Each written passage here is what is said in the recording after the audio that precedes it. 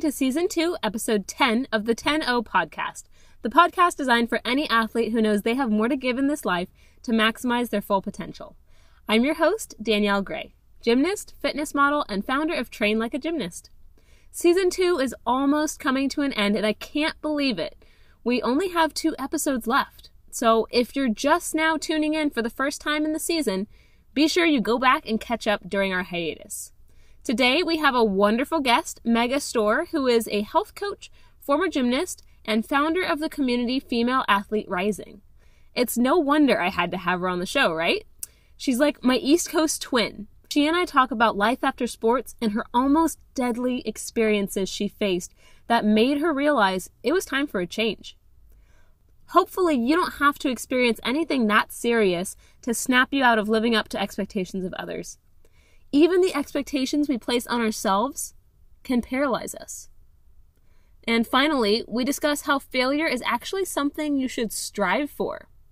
I hope you enjoy this conversation, find actionable steps, and stop putting yourself last. Allow yourself to be vulnerable. Allow yourself to have fun. But before we jump in, I wanted to take a moment to thank our sponsors. This episode is sponsored by Train Like a Gymnast's newest freebie. If you've ever wanted to train like a gymnast, I'm giving you a sneak peek into our VIP membership program by giving you 20 of my favorite gymnastics drills that you can do at home. These are the types of exercises our VIP members get in their training programs.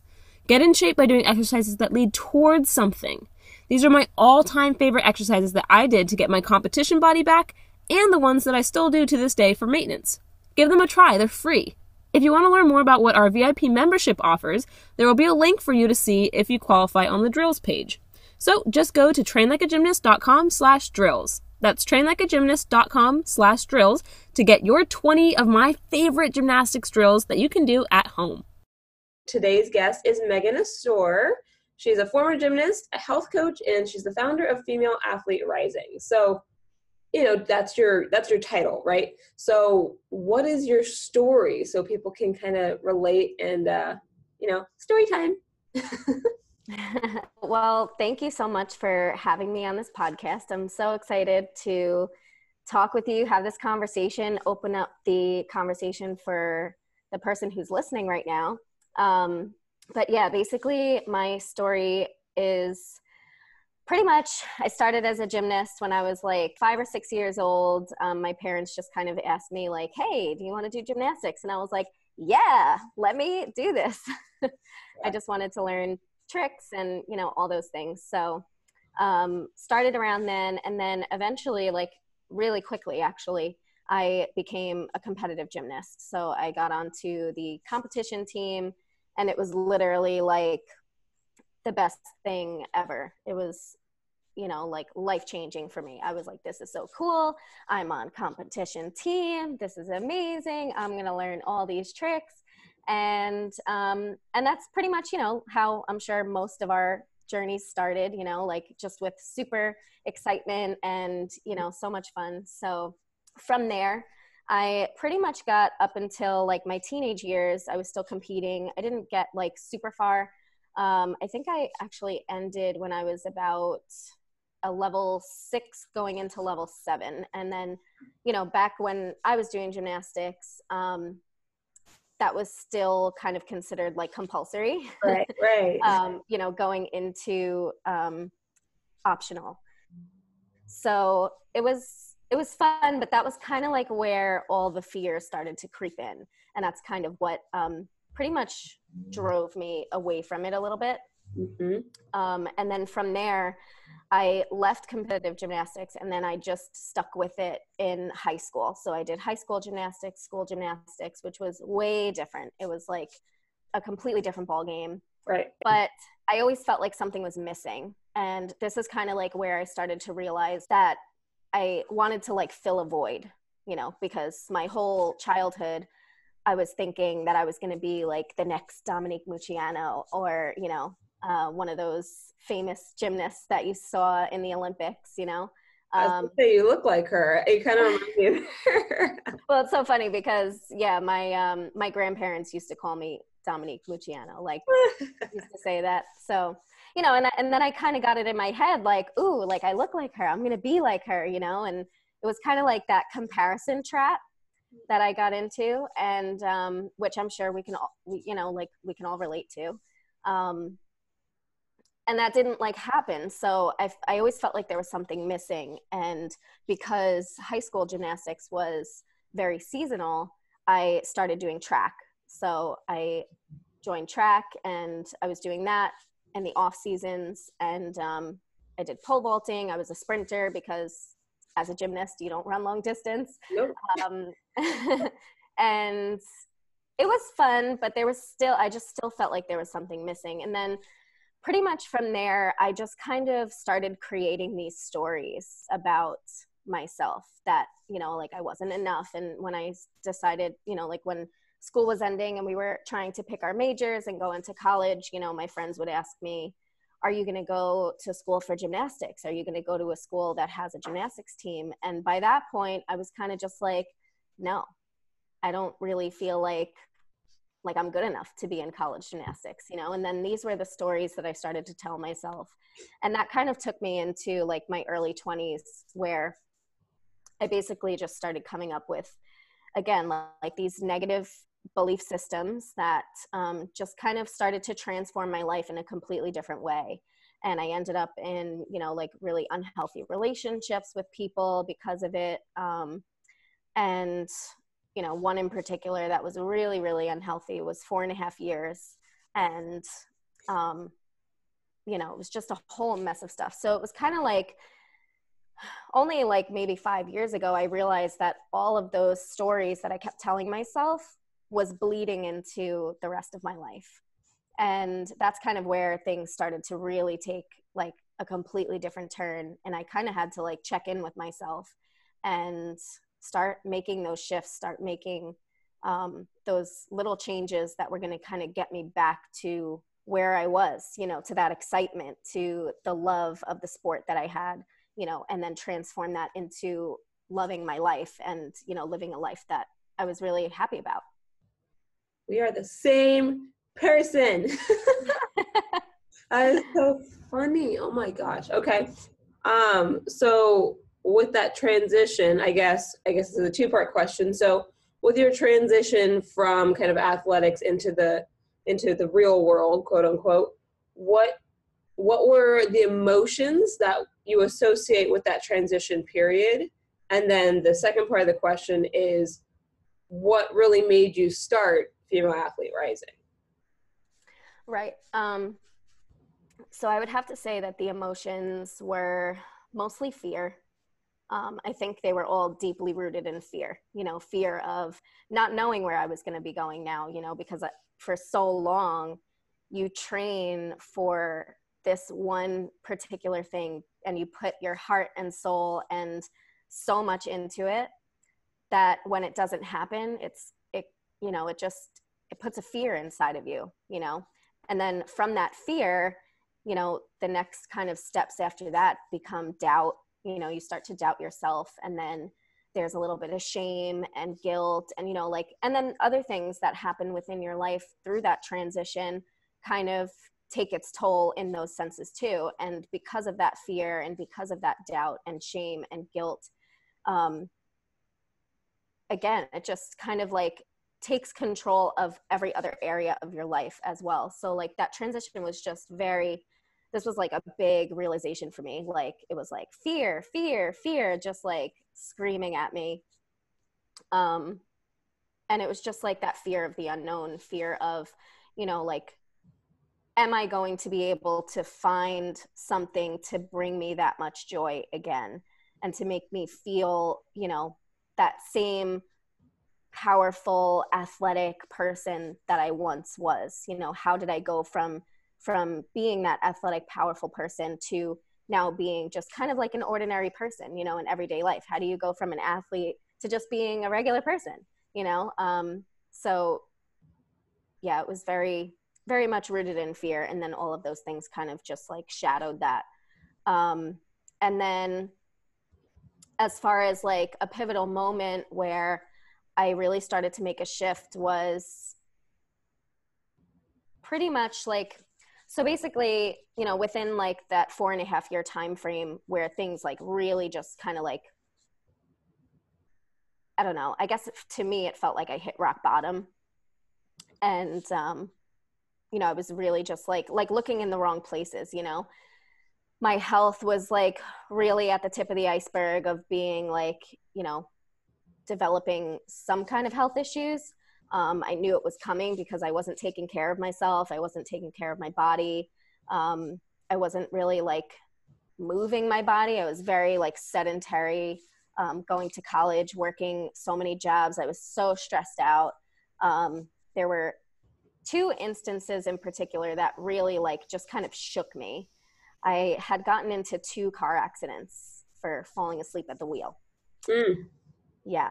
And it was kind of like in those 2 moments, and they were almost back to back, that I realized something has to change. You know, like I can't keep living like this. Like I pretty much almost killed myself, you know, from being just literally like system overload. And I think, you know, like for whoever's listening right now, like this is an important lesson for all of us, you know, like as athletes, we take on so much load, you know, in general. We're, you know, meant to be this determined, strong, committed, you know, like basically machine. And that's pretty much what I was doing. I was taking that from gymnastics and bringing that into the rest of my life, and just kind of like taking on and, you know, taking care of this person and taking care of that person, and not really putting myself first. So it was really like those moments that I realized that I had to kind of like take a step back and really look from an outside perspective and make a difference in my own life, you know, first. Right. And so for that one, you know, woman who's listening that this is really hitting home with, what steps did you take? Because, you know, you've gotten past that, you've experienced it, you've been in that, and now you're a health coach teaching others how to do this. Is like same here, right? So right. What steps did you personally go through to get through that, and what steps can she take to take the first steps? Right. So the first step that I had to take was, honestly, well, the first step that I did take was like trusting the universe was going to have my back. You know, kind of, which is a really scary thing, you know, like letting something bigger than yourself kind of take control. But for me, that meant releasing a lot of expectation that I had been placing on myself. So what I started doing was I started really thinking about, you know, like the expectations that I had, you know, taken on from, you know, different belief systems, from my coaches, from my parents, from myself, you know, from teammates or things like that. And I really had to take a closer look at, you know, what these expectations really were, and, you know, whether they were serving me or not. And pretty much what ended up coming forward was that they weren't serving me, because I was constantly trying to live up to someone else's expectations, these like negative belief systems that really weren't actually true for me and certainly weren't serving me. So when this kind of pretty much like became really real to me, I started writing down every expectation I could think of. And, you know, there was a book that I read that really changed my life. It was called Mastering Your Mean Girl by Melissa Ambrosini. She's also another health coach as well. And I found this book right when I was beginning my health coaching journey. And it was like mind blowing, like, you know, that inner self-talk that, you know, you need to just kind of quiet down so you can really listen to your own thoughts, and or not your own thoughts, but like your heart and your intuition.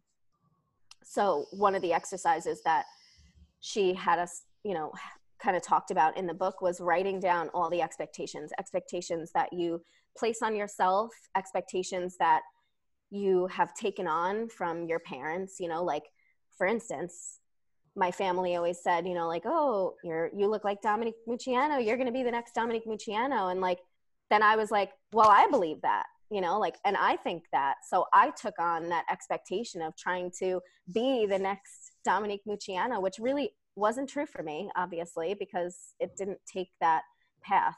So, you know, really just going deep with those expectations, because those expectations are going to limit the shit out of you. Like, they're really going to just continue to validate those negative stories that you keep telling yourself. And one by one, you read them out loud to yourself to recognize them, and then you consciously let them go. So like, I actively crossed them out one by one, and I told myself, I'm ready to let this go. I'm ready to let this go. I'm ready to let this go. Some of them, there were still like a couple that I wasn't ready, but, you know, like I had to work through a little bit and kind of sit with a little longer. But actively releasing those expectations, I mean, it opens up a whole new world for you. Like, this is literally my one like main thing that I talk about, and the biggest thing that I work with my clients with is releasing these expectations, because once those expectations are gone, the only thing that's left is opportunity and growth and expansion and, you know, fun and light and like all the good stuff. Right. Totally. Oh my gosh. Okay. Trying to take notes fast enough for these little nuggets. I love it. So, okay. So this path, like, you realized it within yourself, and then you realized you could help other people in the same way. Now, like, what do you do to keep the love of gymnastics alive in your life? Like, do you still train for fun? Like, what do you do to keep that fire going? Yeah, definitely. I found that, you know, experimenting with different styles of movement really helps me. And always, you know, like, I always go back to gymnastics. I love doing handstands. I do them everywhere and every day and whenever I can. But, you know, like, I feel in my body, like, what feels good for me. So I really listen to my body, and just like, you know, like, one of the biggest things I always say, like, something that somebody told me that really stuck with me was, if you're not having fun, you're doing it wrong. And I think back to when gymnastics was really, really fun for me.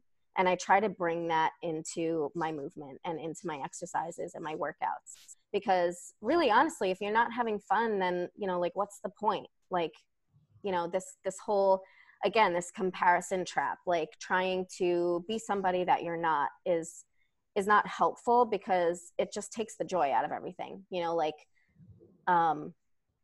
if you're somebody who's, you know, trying to go for the aesthetic rather than the feeling behind that, then it's not going to be you're not going to be able to enjoy it. So I really try to take that joy, again, like I said, like, the joy that I had from gymnastics, put it into my workouts and my everyday, like, life.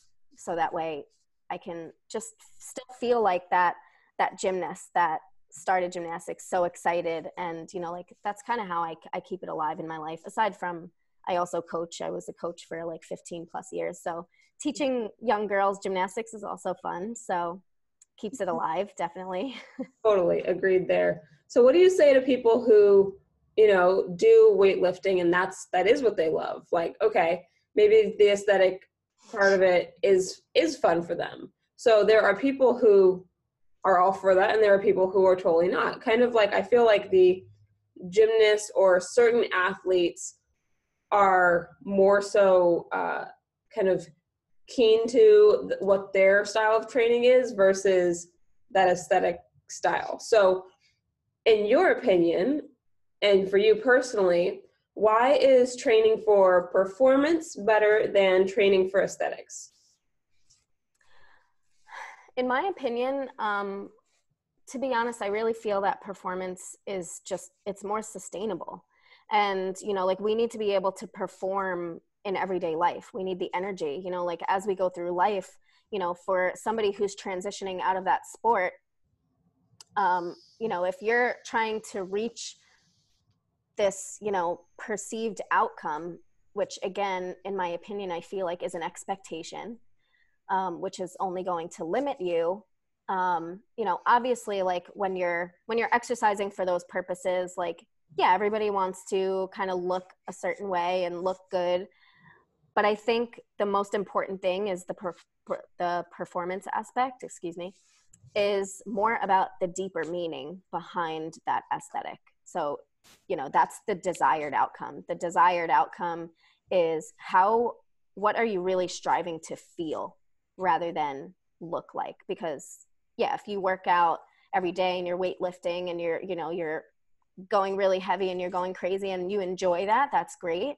And, you know, you're going to look a certain way and you're probably going to look good, you know, but what is the true meaning behind that? How do you want to feel? That's, you know, like that I feel like is the most important part of like performance training rather than aesthetic training. Right. And that aesthetic will bring you that. So that is your ultimate outcome, because if we're trying to look a certain way, like our body is changing every day and it's almost like fighting a losing battle, which is what I kind of say, because, you know, you're not going to have your looks forever. So people who are constantly trying to like look like backwards, it's just, you're never going to feel there. You're never going to feel good enough. There's always going to be something to change. So why not focus on the things that do last, because emotions last forever. So I love that point. So speaking to more of the mental and emotional side, what was the single biggest mental struggle for you as an athlete, and how did you overcome it? Like, let's say you're back in practice, right? What is that, you know, when you hit that level between compulsory and optional, and now things get harder, you're doing more like flight on beam, like all these things that push you past that talent level. What was that one mental struggle and how did you overcome it? That's really good. I think honestly the biggest mental struggle for me was, can I do this? You know, that pretty much questioning myself, like the thought of, I don't know if I can do this, you know, this is kind of like, I mean, obviously it is above my level right now, you know, like how, and, you know, like my thought process was, okay, how do I level up from here without, you know, being scared? You know, it was that, like, I guess that fear of failure was really my biggest struggle. And I think because, again, of that expectation, you know, like I had that high expectation of being the next Dominique Moceanu. So like for me, you know, in that moment, like going from compulsory to optional, am I going to be able to live up to that? You know, so I think that was the biggest like mental struggle for me to get over that. But there's something that I teach that, you know, like I've kind of, from thinking about all this and like working through all of this throughout my journey from sports into everyday life and into now into health coaching and coaching my clients, there's 3 things that I mainly focus on, and I call them the 3 C's. I didn't know it then, but looking back now, this is something that I really try to live by, you know, to achieve any goal that I'm trying to work towards. Right. And the first one is the commitment.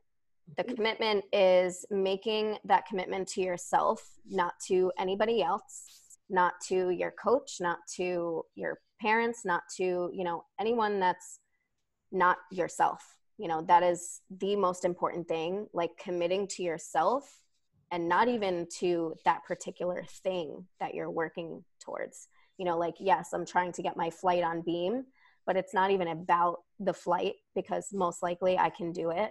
You know, it's that creating that belief system that I can do it. I have the skill on floor. So, you know, I just have to put it to use on balance beam. Right. So it's making that commitment to yourself that I can do this. And then after that, it's practicing consistency, like consistency, just continuously showing up. You know, I know that that's something that I'm sure like we see all over Instagram and all over the internet, like consistency is key, but it really holds its value. Like it really does. And when I teach about consistency, I talk about not just being consistent doing the skill, it's being consistently showing up for yourself, whether you are having your best day, whether you're having your worst day, whether you are falling, whether, you know, like whatever the case is, you are just consistently showing up no matter what. And I think that's really big, because once you can commit and then be consistent, then you start to cultivate. You start to cultivate that confidence. You start to learn from the mistakes that you're making and being okay with failure. And I think a really another big point about, you know, these 3 C's is, you know, if you're listening right now and this is really, you know, like kind of hitting home for you, again, it's allowing yourself to be vulnerable. That's really what this is all about. You know, like I said earlier that, you know, like as athletes, as gymnasts, we're meant to be like mentally tough, emotionally tough, physically tough. But I think what's really important is to, you know, allow yourself to be vulnerable and be okay with failure, because failure is the ultimate skill to learn. Because from failure, you learn to grow, you learn to expand and like deepen your meaning of life, deepen your like practice in whatever it is that you're doing. So commit, consistent, and cultivate that confidence. Yeah. 100% that cycle. Yeah. You commit. I mean, you could apply it into something as small as one skill. You could apply it to as big as something in your life, like your entire life. Like you're committing to yourself to do the skill. You're going to show up consistently to work on it and practice it. And then the results are going to start to show. With life, you are committed to being your best self, right? You're going to stay consistent with investing in yourself. You're going to practice the tools that you learn. You're going to implement them with other people. You're going to show up your best. And then that is what's going to change your life and the lives of others. I love how our stuff goes together. And then the last question that I ask everybody is your opinion. What does it mean to train like a gymnast? I think, honestly, I think it means to train like a gymnast means like you're training for life. Like it doesn't end, you know, like you're constantly learning and evolving, and that growth factor is always going to be there. Like training like a gymnast is a little bit of everything, you know, like you take what you learn from that sport, from that part of your life, and you apply it to the rest of your life. You know, like I teach my clients to take the values and the principles that they've learned from that sport and apply it to your life. Like, you know, you it's good to have a coach, you know, to back you up on that. And it's good to like, you know, have somebody to bounce those ideas off of and to really help you gain those resources and gain those skills back. But train like a gymnast, I mean, it's just training for life. Like use those skills that you already know and put them to use in your everyday life. Exactly. You've already got it inside you. You have that potential. You can do anything if you just tap into that. And anybody can train like a gymnast, right? You don't have to have been a gymnast. Oh, yeah. Yeah. Definitely. You just have to train like one. You do, you learn, and then you just kind of apply. That's so perfect. I love it. We got a lot of good stuff today. And for anybody listening, apply, like start committing right now, like do the 3 C's, look at your expectations, look into that book, Mastering Your Mean Girl. And if anybody wants to reach out to you or has questions, like where can they find you? So you can find me on Instagram. My handle is @themegthing, _Meg_thing. I also just started another handle, another community-based thing it's called Female Athlete Rising. And that's also something that I'm really, really passionate about that I can't wait to share more about. So you can find me there as well. You can email me at hello@themegthing.com. And you can also head to my website, www.themegthing.com. Perfect. That will all be in the show notes. So if you're trying to type it all in right now, like you can just click, I'll add it there easily for you. And I love it. I am so proud of what you're doing because I feel it's very needed. It's something that we athletes, like we don't have a resource really for this kind of thing. So I think it's awesome, especially for female athletes in general, because I feel like oftentimes we have a lot of the same issues as men, but it's overlooked, or we're seen as, you know, the stereotypical stuff, right? Mm-hmm. But we're, I feel like, a little more likely to put in the work or want to learn about ourselves and make a change. So I think it's awesome what you're doing. Keep doing it. And I appreciate you for being on the podcast. Yay. Thank you. I'm so grateful.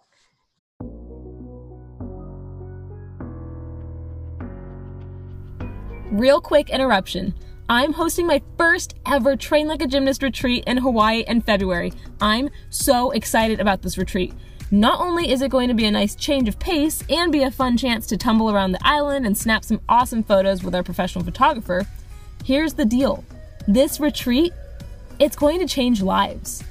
If you're a formerly competitive athlete, parent of an athlete, aerialist, or gymnastics fan dreaming about changing your life starting with your mindset first, I swear when you get that piece, it changes the whole game for you. Your physical abilities will follow. I want you to walk away from the experience having such incredible breakthroughs and clarity that you can't wait to start executing once you get home. You'll miss your new family for sure, but you won't lose touch because by the end of this retreat, you'll be operating at your full potential. To learn more, just head to trainlikeagymnast.com/retreat or go visit the link in the show notes for more information.